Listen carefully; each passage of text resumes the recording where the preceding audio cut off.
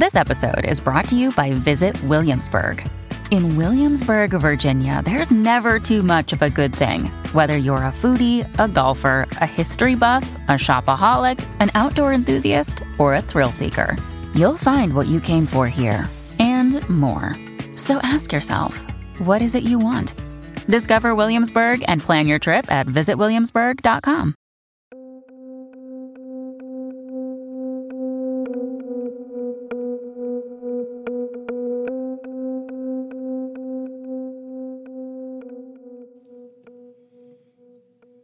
Once upon a midnight dreary, while I pondered, weak and weary, over many a quaint and curious volume of forgotten lore. Nevermore! While I nodded, nearly napping, suddenly there came a tapping, as of someone gently rapping at my chamber door. "'Tis some visitor," I muttered, tapping at my chamber door. Only this, and nothing more.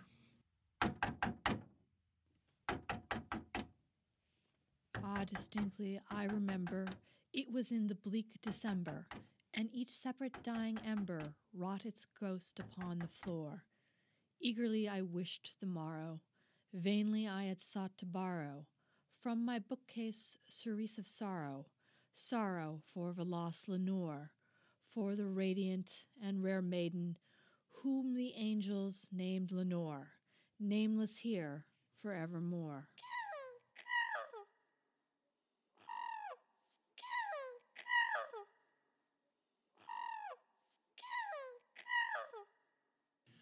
And the silken, sad, uncertain rustling of each purple curtain thrilled me, filled me with fantastic terrors never felt before. So that now, to still the beating of my heart, I stood repeating, "'Tis some visitor entreating entrance at my chamber door.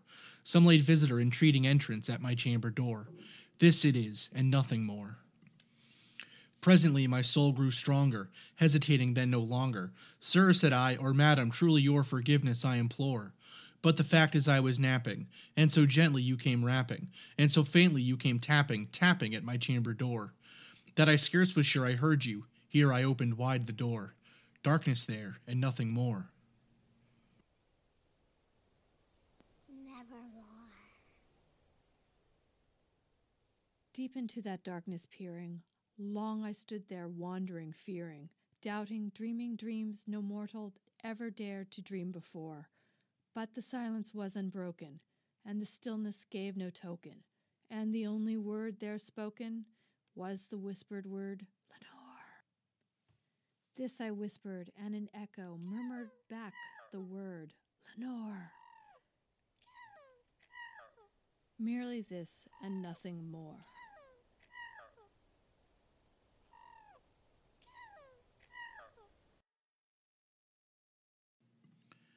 Back into the chamber turning, all my soul within me burning. Soon again I heard a tapping somewhat louder than before. "Surely," said I, "surely that is something at my window lattice. Let me see then what thereat is, and this mystery explore. Let my heart be still a moment, and this mystery explore. 'Tis the wind, and nothing more." Open here I flung the shutter, when with many a flirt and flutter, in there stepped a stately raven of the saintly days of yore. Not the least obeisance made he, not a minute stopped or stayed he, but with mien of lord or lady perched above my chamber door. Perched upon a bust of Pallas, just above my chamber door. Perched and sat, and nothing more. Then this ebony bird beguiling my sad fancy into smiling, by the grave and stern decorum of the countenance it wore. "Though thy crest be shorn and shaved, thou," I said, "art sure no craven, ghastly grim and ancient raven, wandering from the nightly shore. Tell me what thy lordly name is on the night's Plutonian shore." Quoth the raven, Nevermore! Much I marveled this ungainly fowl to hear discourse so plainly, though its answer little meaning, little relevancy bore. For we cannot help agreeing that no living human being ever yet was blessed with seeing bird above his chamber door, bird or beast upon the sculptured bust above his chamber door, with such name as Nevermore. But the raven, sitting lonely on the placid bust, spoke only that one word, as if his soul in that one word he did outpour. Nothing farther than he uttered, not a feather than he fluttered, till I scarcely more than muttered, other friends have flown before. On the morrow he will leave me, as my hopes have flown before. Then the bird said, Nevermore!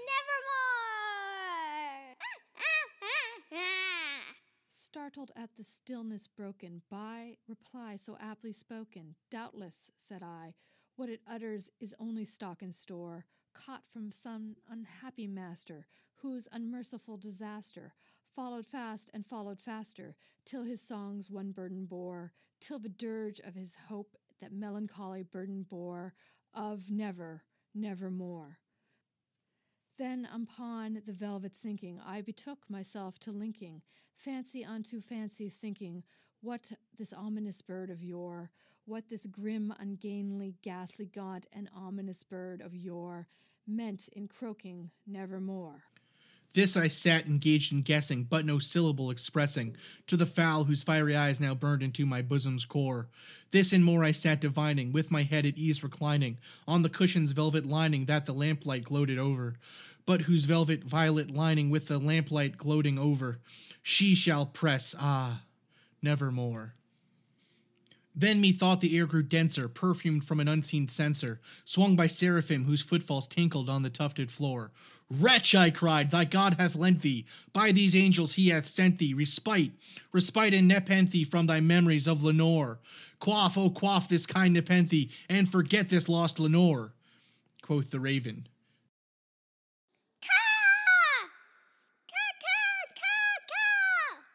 Nevermore. Prophet, said I, thing of evil, prophet still, if bird or devil, whether tempter sent or whether tempest tossed thee here ashore, desolate yet all undaunted, on this desert land enchanted, on this home by horror haunted, tell me, truly I implore, is there balm in Gilead? Tell me, I implore. Quoth the raven, Nevermore! Prophet, said I, thing of evil, prophet still, if bird or devil, by that heaven that bends above us, by the God we both adore, tell this soul with sorrow laden, whether the distant Aidenn, it shall clasp a sainted maiden, who the angels named Lenore, clasp a rare and radiant maiden, who the angels named Lenore. Quoth the raven, Nevermore! Be that word our sign of parting, bird or fiend, I shrieked, upstarting. Get thee back into the tempest and the night's Plutonian shore. Leave no black plume as a token of that lie thy soul hath spoken. Leave my loneliness unbroken. Quit the bust above my door. Take thy beak from out my heart, and take thy form from off my door. Quoth the raven. Nevermore!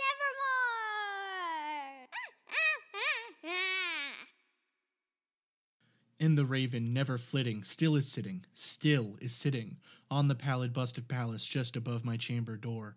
And his eyes have all the seeming of a demon's that is dreaming, and the lamplight over him streaming throws his shadow on the floor. And my soul from out that shadow that lies floating on the floor shall be lifted. Happy Halloween from the mad scientist and whatever remains.